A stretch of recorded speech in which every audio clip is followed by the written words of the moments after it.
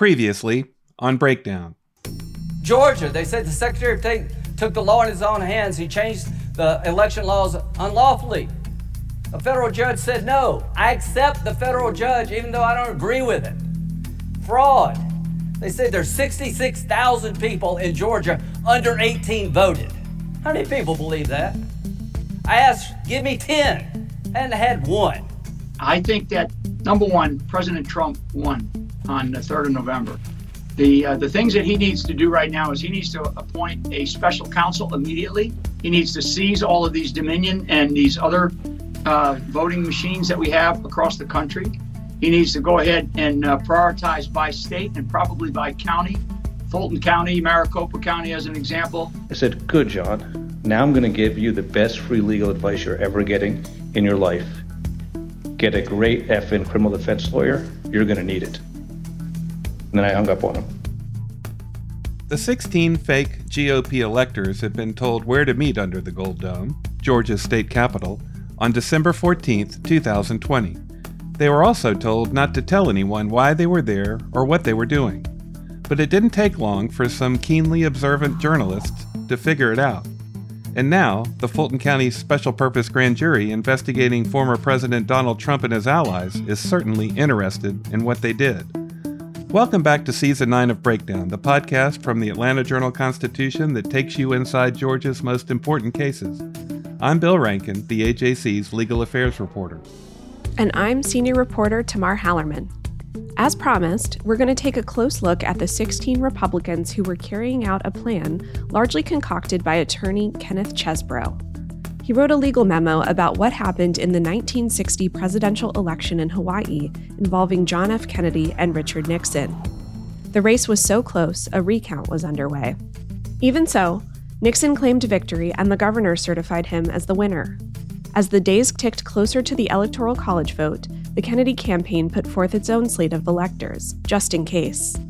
And, as it turned out, Kennedy won the state by 115 votes. Chesebro's memo urged the Trump campaign to organize slates of such electors in the 7 swing states that Joe Biden won.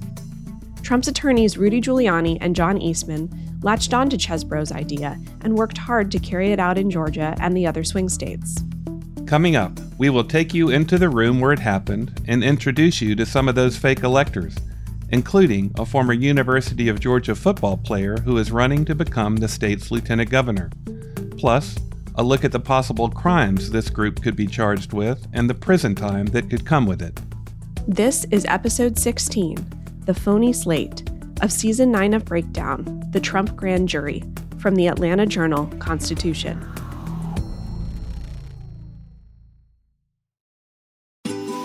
Ocean breeze, tropical beach, pina colada.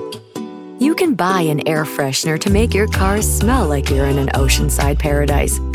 Or, better yet, you can point your car toward Daytona Beach and come experience the real thing.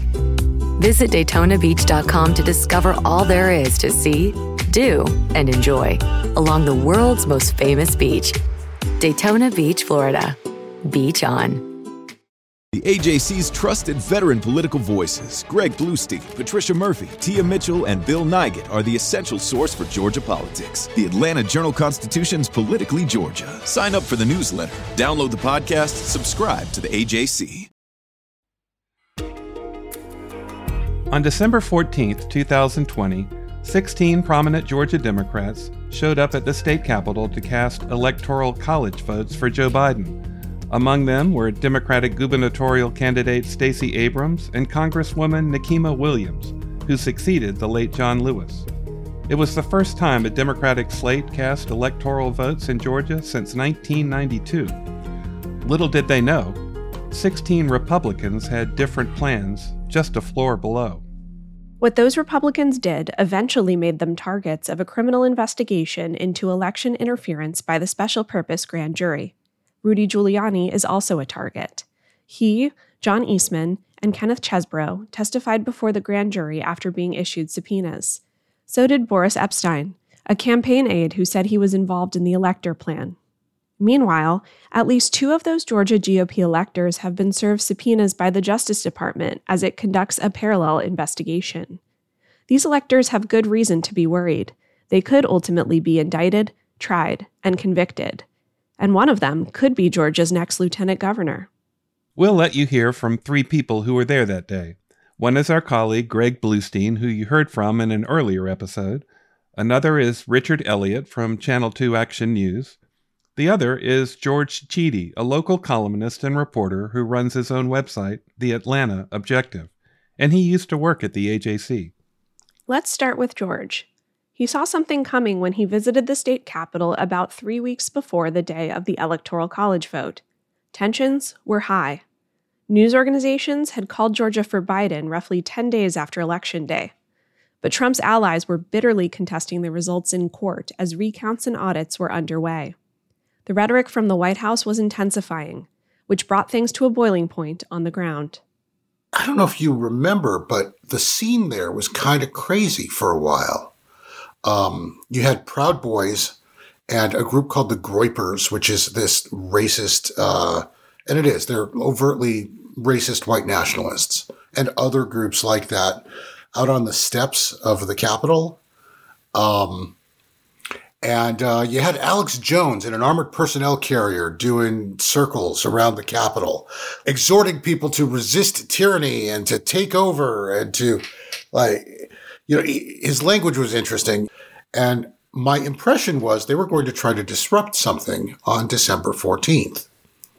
So I decided to show up on December 14th, to bear witness. Here's Greg describing the scene. At that time, there had been a fence erected around the perimeter of the Georgia State Capitol. There was worries about protests.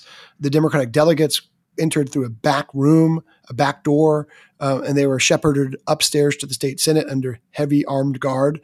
There was only a few people allowed as observers into the state Senate chambers. Something caught George's attention. Republicans he recognized walking into a room downstairs. And I saw one. I walked into a room and I'm like, that's suspicious.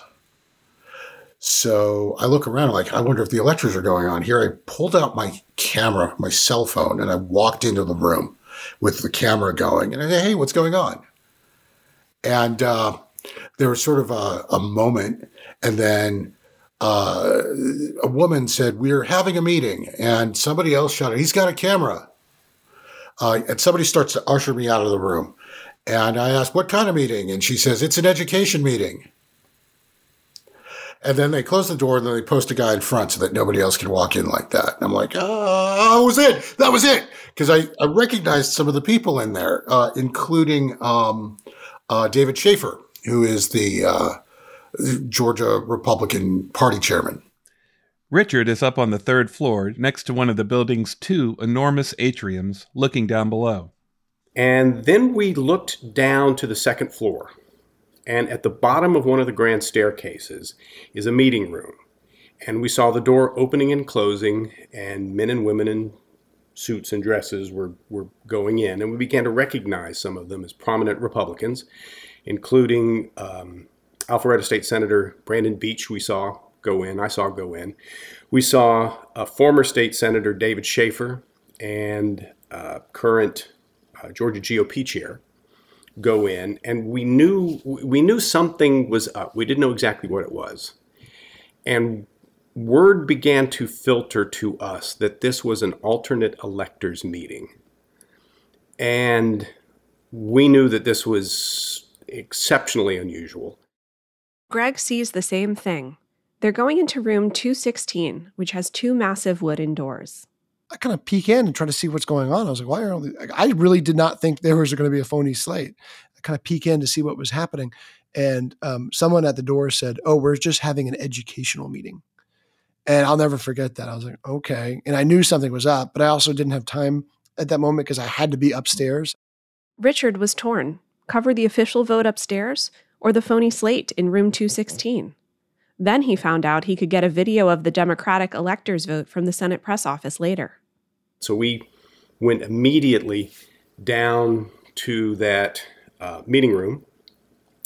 And I remember thinking at that moment, I wish I could remember my U.S. history, my U.S. Constitution better, because I don't think this is legal, but I can't remember enough from my college days to know that for sure. Richard is a well-known figure at the state capitol, and when he shows up with a cameraman? So we went into that meeting. Nobody stopped us. No one said a word to us as we came in. And we just started recording video and saw everything that happened. Richard then does what most journalists do these days. He's recording, and I am busy tweeting.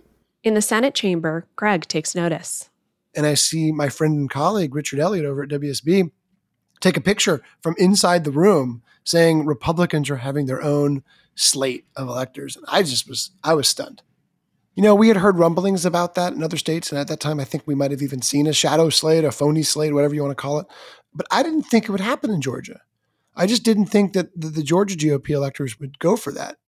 Richard describes what happens in room 216.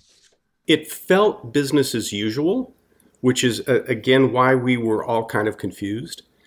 There were no grand speeches. There was really nothing said that I can remember. And then they pledged their support for Donald Trump. And then they went over and they signed the paper pledging that support. And then it was all over. And then, David Schaefer came out and did a quick interview with us. And that was that. The document they signed says they are the, quote, duly elected and qualified electors for President and Vice President of the United States of America from the state of Georgia.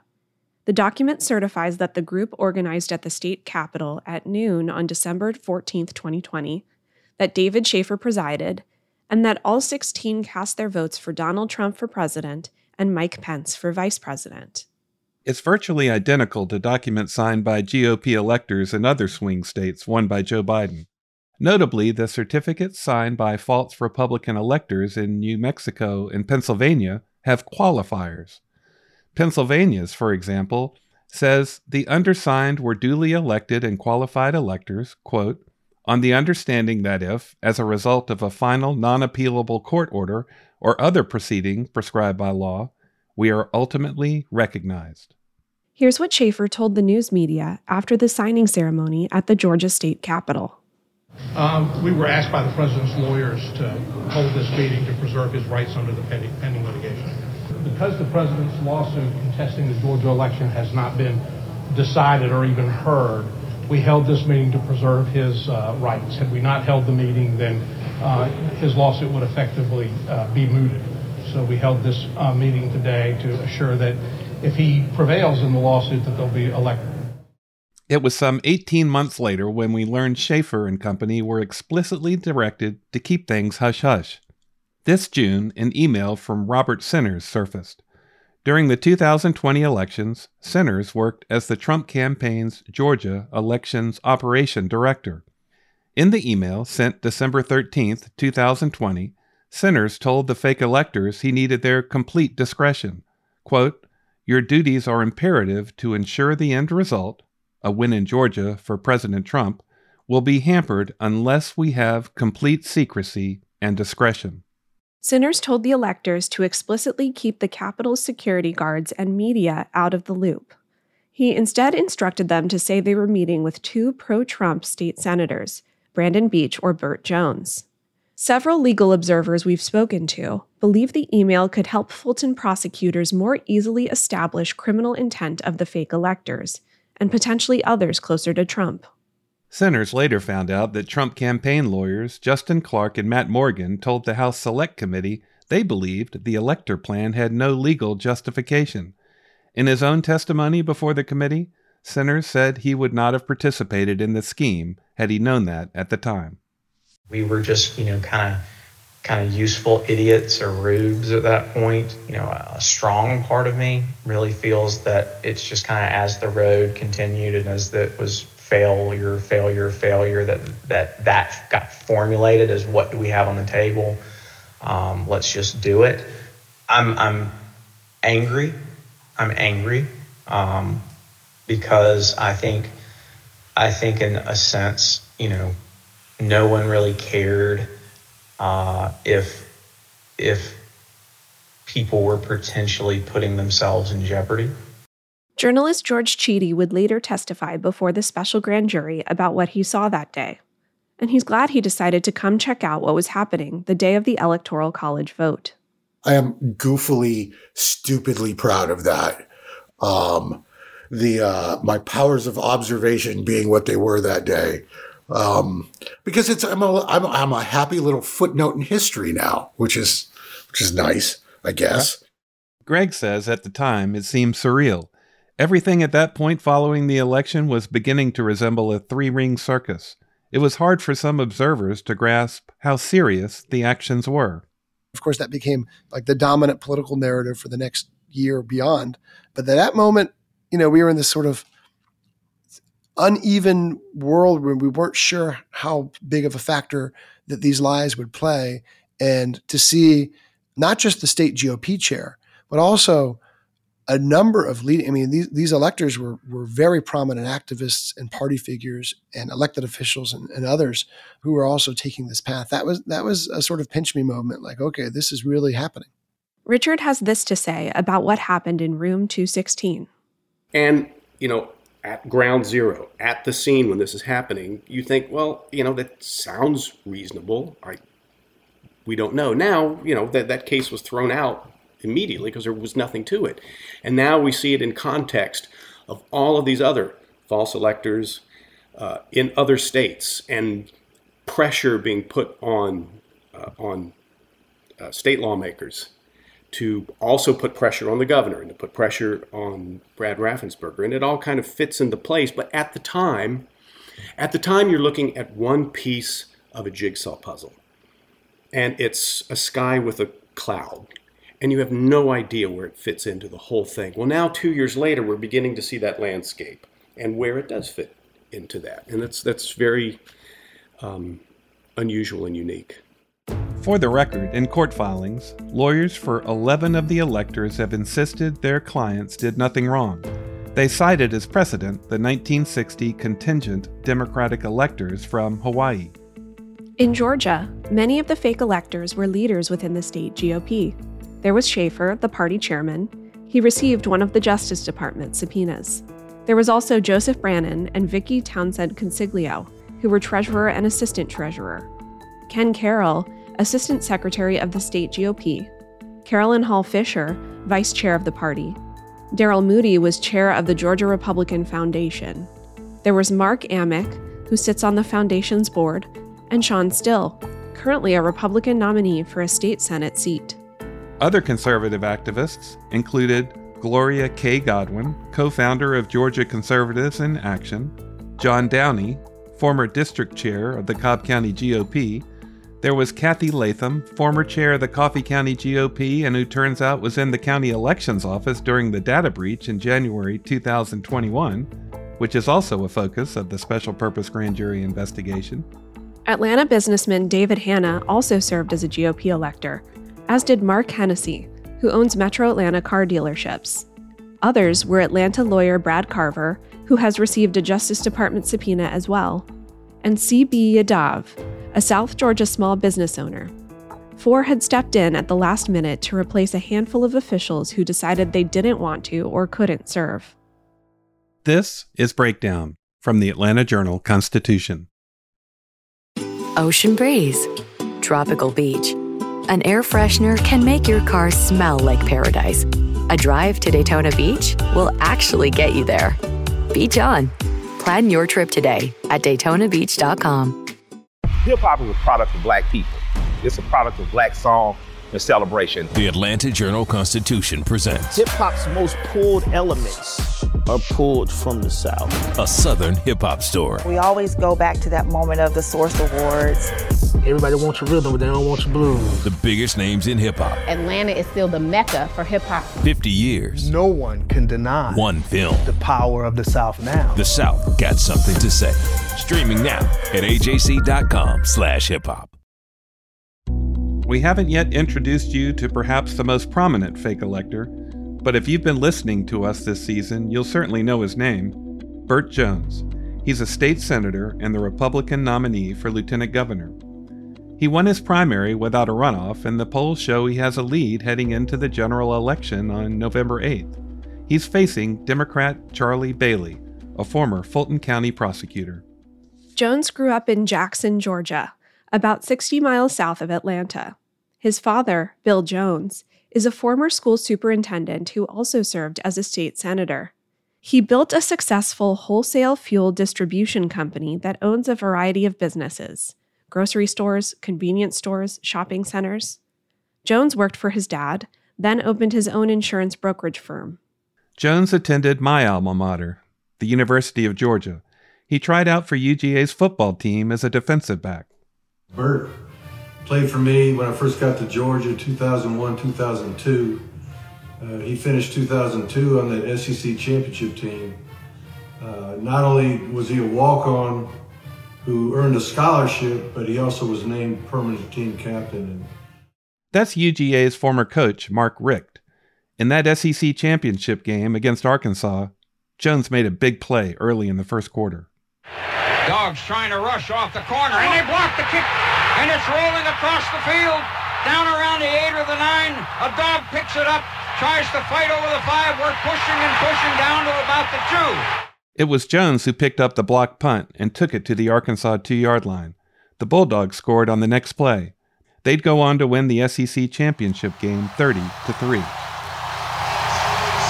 20 years since the last title. But the champions of the Southeastern Conference 2002, the Bulldogs of Georgia.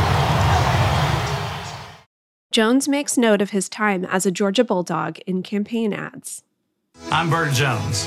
When I played for Georgia, we won the SEC championship. Here's the block, and it'll be first and goal, Georgia. Not just because we had great athletes, but because we were bonded together as teammates, united by that G on our helmets. He's also reminded voters that he has Trump's full endorsement. President Trump has enthusiastically endorsed Bert Jones for lieutenant governor.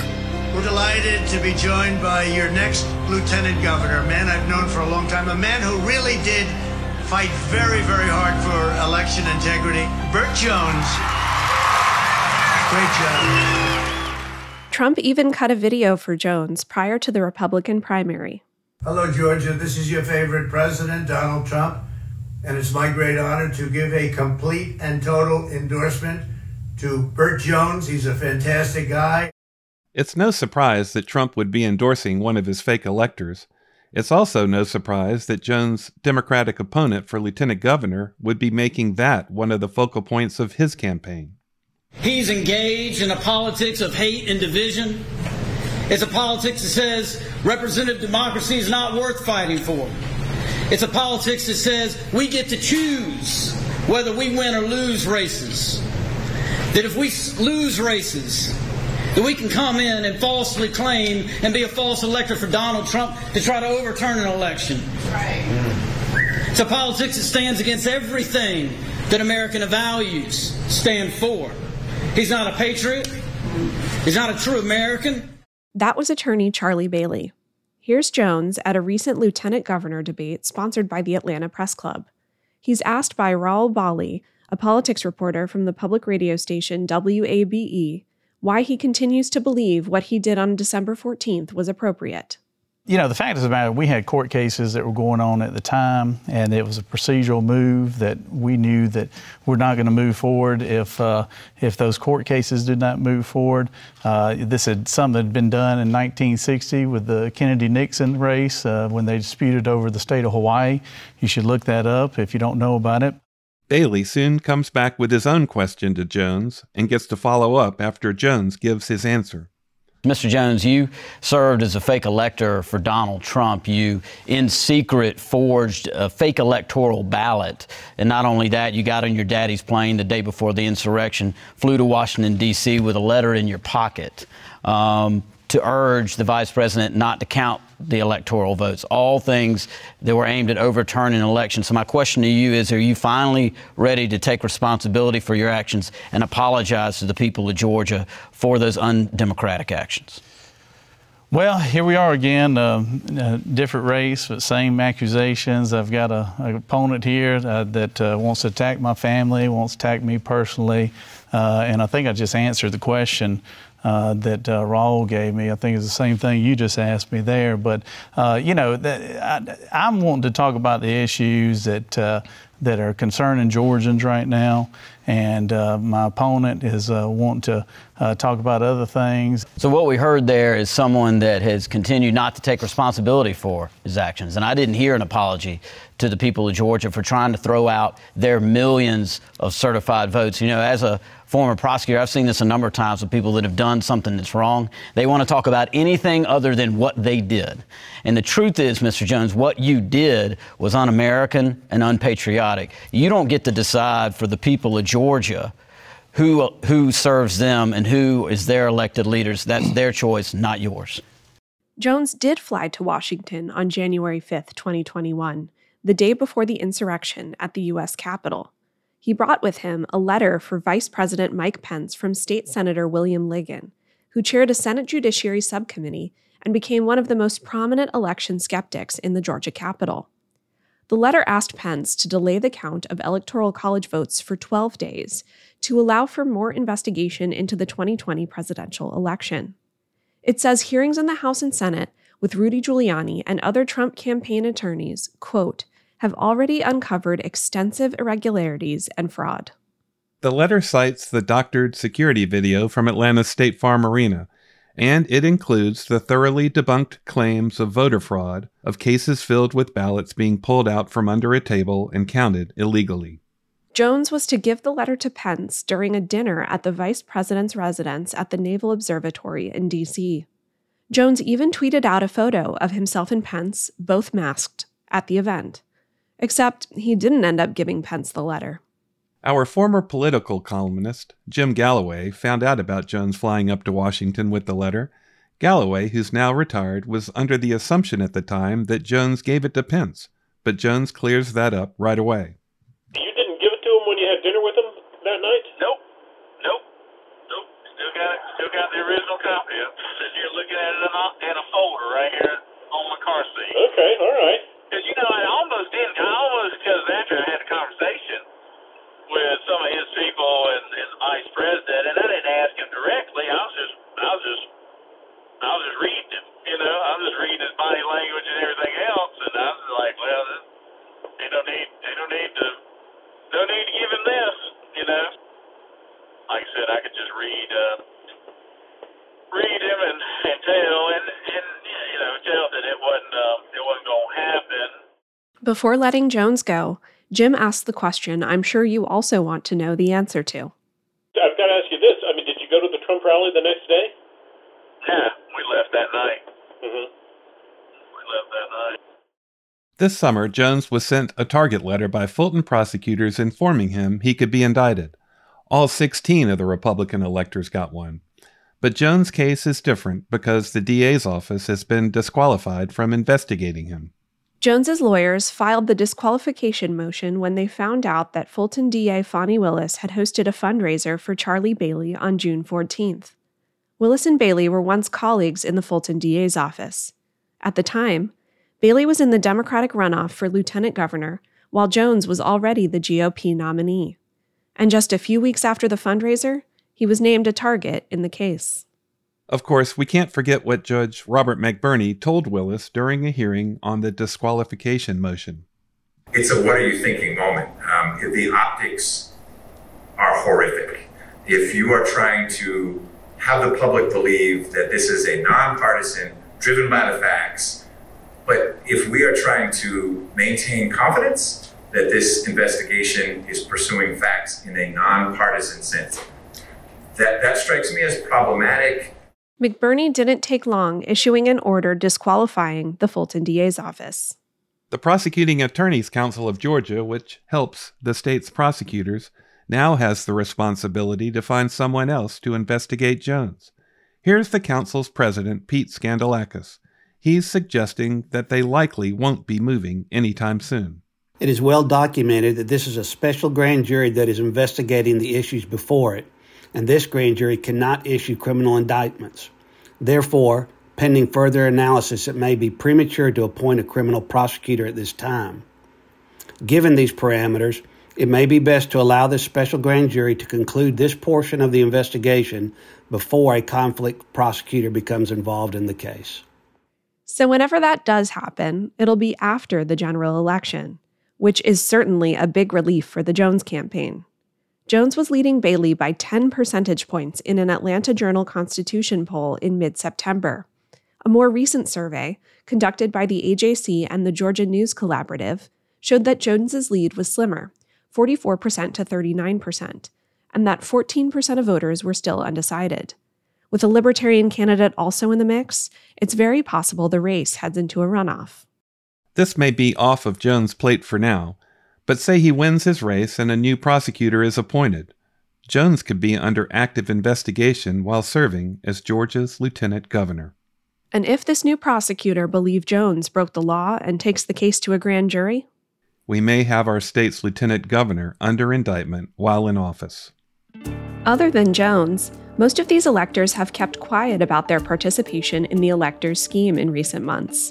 But we recently got a peek into the mind of one of those participants, Daryl Moody, as part of a leaked batch of texts from the phone of former U.S. Senator Kelly Loeffler.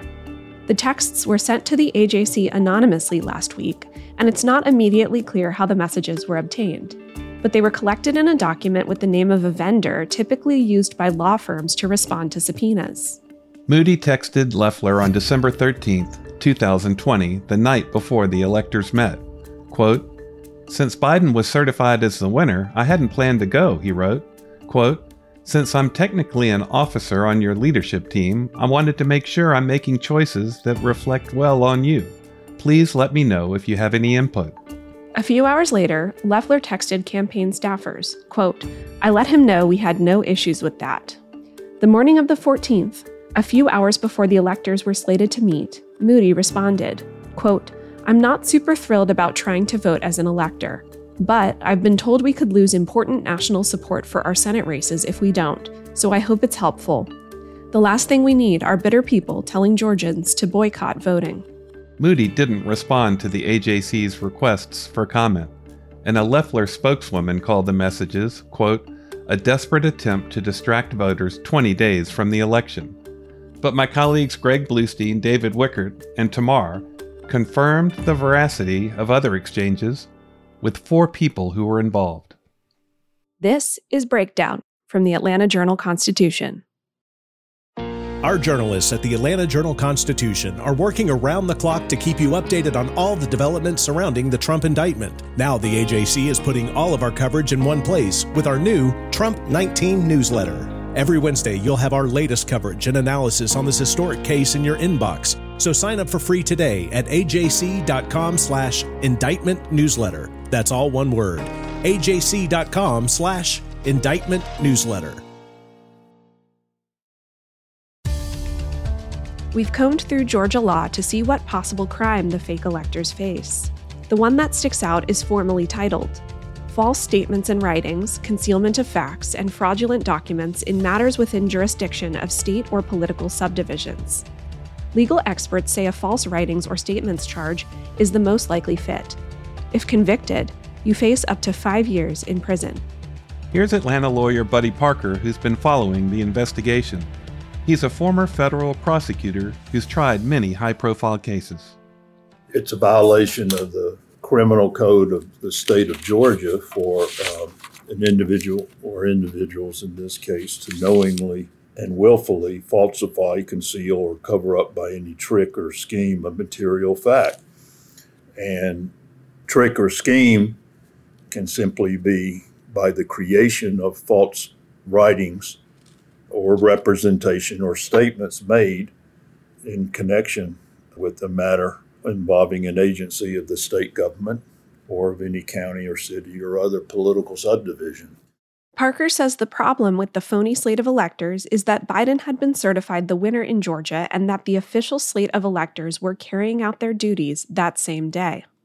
And then you come behind that with a separate second set of alleged electors falsely saying that they are the actual electors of the state and falsely representing that Donald J. Trump won the popular vote of the state of Georgia, and then falsely, and then transmitting that to the Congress of the United States and the National Archives, creating alleged competing slates of electors that, you can't have two competing slates of electors, and there's only one that's the official slate, and this is a effort to create, by trick, scheme, or device, false writings to thwart or prevent the peaceful transfer of power.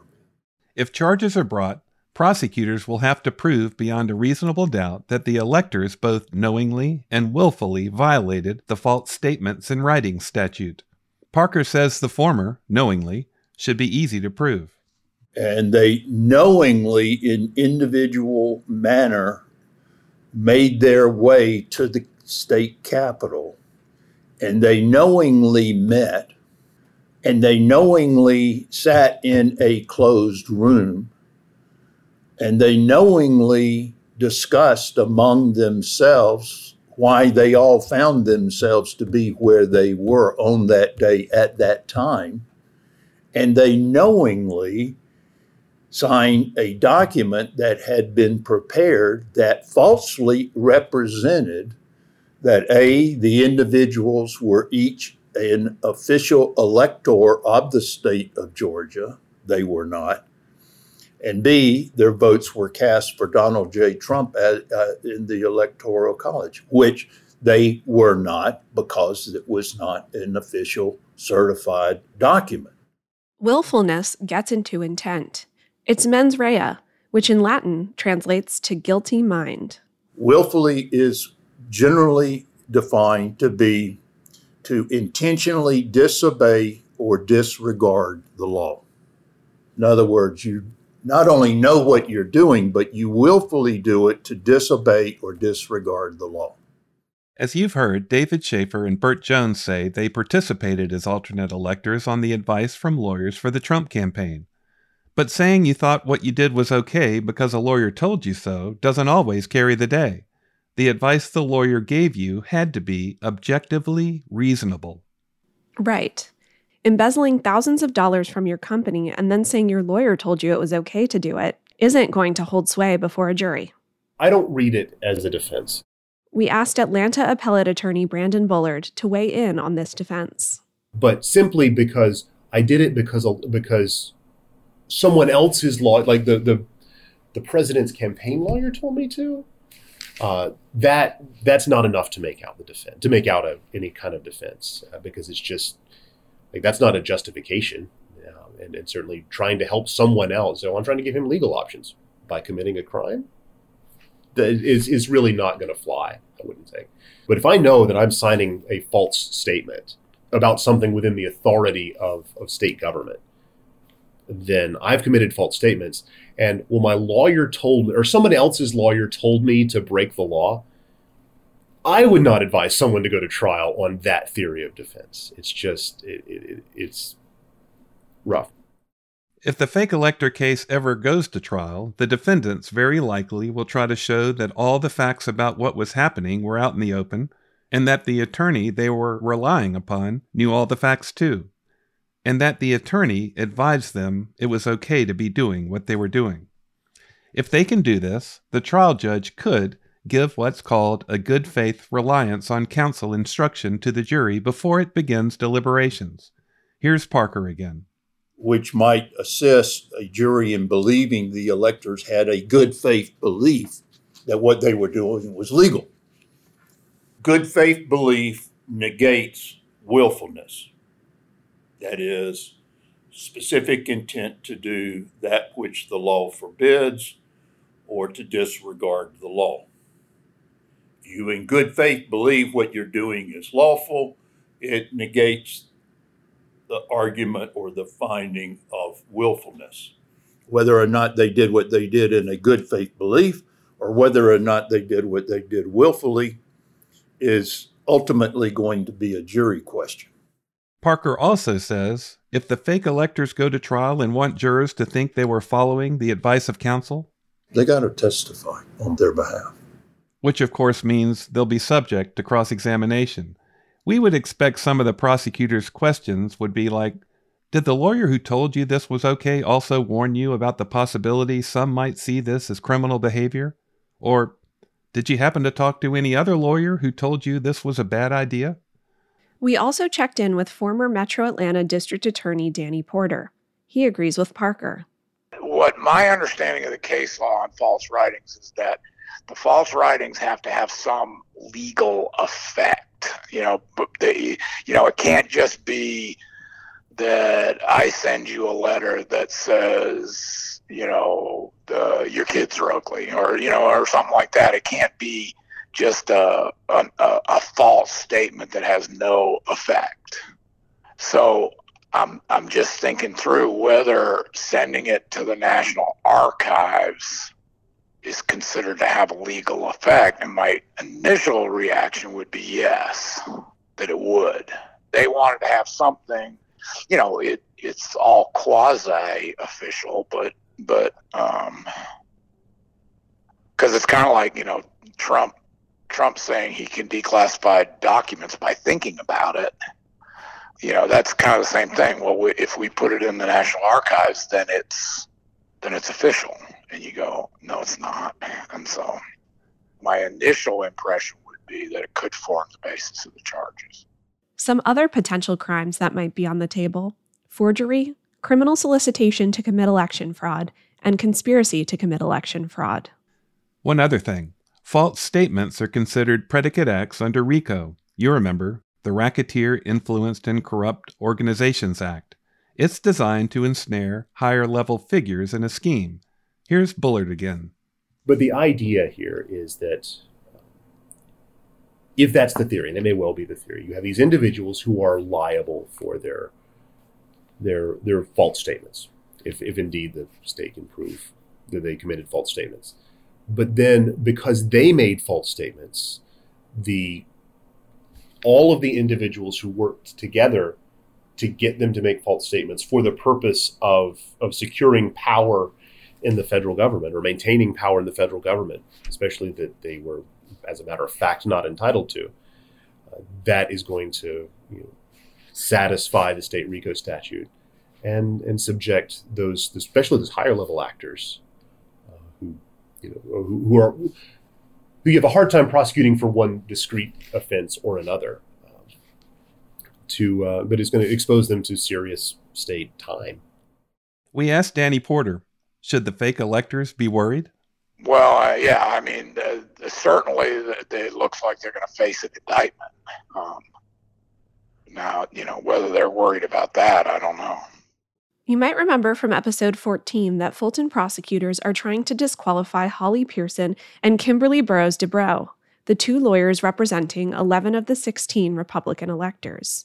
We quoted several legal observers who saw that as a sign that the DA's office might be trying to strike immunity or plea deals with some of the fake electors in exchange for dirt on some of the bigger players. Danny Porter says he thinks that talk might be slightly premature. I think it's probably too early at this point because they don't really know what their charges are yet. And so I think it's a little early, but certainly that's got to be on people's minds. Bullard says it's hard to tell if we're at a point in the investigation where immunity and plea agreements are on the table. That's because there's a lot of information in the DA's legal filing that was redacted. While courts tend to grant requests to break up teams where lawyers represent multiple clients in a case to avoid conflicts of interest, prosecutors still must prove they aren't just doing this willy-nilly. Brandon Bullard says the state needs to know there is some real potential for a conflict and that deals are ready to be put on the table. And it can't be so we might offer these people, the individual clients. That's not enough. Your Honor, we are prepared to make offers to these clients, and we cannot do that. That's probably enough. So the question is, how far has it progressed? If it has progressed so far as to as for the offers to be imminent, then maybe we do have an issue. If it is, we want to preserve our strategic options, probably not. It's probably premature. Before we go, we have an update on Lindsey Graham's appeal. Graham had asked the federal appeals court in Atlanta to enjoin the special grand jury from questioning him until his appeal of U.S. District Court Judge Lee Martin May's order was exhausted. Well, on October 20th, the appeals court denied the stay, saying Graham had, quote, failed to demonstrate that he is likely to succeed on the merits of that appeal. The court said Judge May's order preventing prosecutors from asking Graham about his official legislative business was protection enough under the speech or debate clause. It was decided by a panel of 3 judges: Charles Wilson, an appointee of President Bill Clinton, and Britt Grant and Kevin Newsom, both of whom are Trump appointees. Denying the stay means the court is saying Graham must testify before the special grand jury. But, as we predicted, this isn't over. The following day, Graham's lawyers appealed the court's ruling to the U.S. Supreme Court. Of course, we'll be keeping track of that too. Next, on Breakdown. And the president said something to the effect of, I don't want people to know we lost, Mark. This is embarrassing. Figure it out. We need to figure it out. I don't want people to know that we lost. As always, thanks so very much for listening. Breakdown sound engineer is Shane Backler, and our podcast program manager is Jay Black. Thanks to our presentation specialist, Pete Corson, our editors, Jennifer Brett and Dan Kleppel, our managing editor, Leroy Chapman, and the AJC's editor, Kevin Riley. You can follow our daily coverage on our website, ajc.com, and if you really want to support local journalism, particularly our journalism, please subscribe to the AJC. Be safe and take care. Until next time, I'm Bill Rankin. And I'm Tamar Hallerman. This is Breakdown from the Atlanta Journal-Constitution.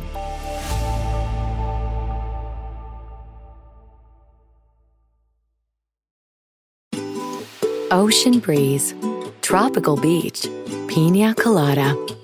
You can buy an air freshener to make your car smell like you're in an oceanside paradise. Or, better yet, you can point your car toward Daytona Beach and come experience the real thing. Visit DaytonaBeach.com to discover all there is to see, do, and enjoy along the world's most famous beach. Daytona Beach, Florida. Beach on.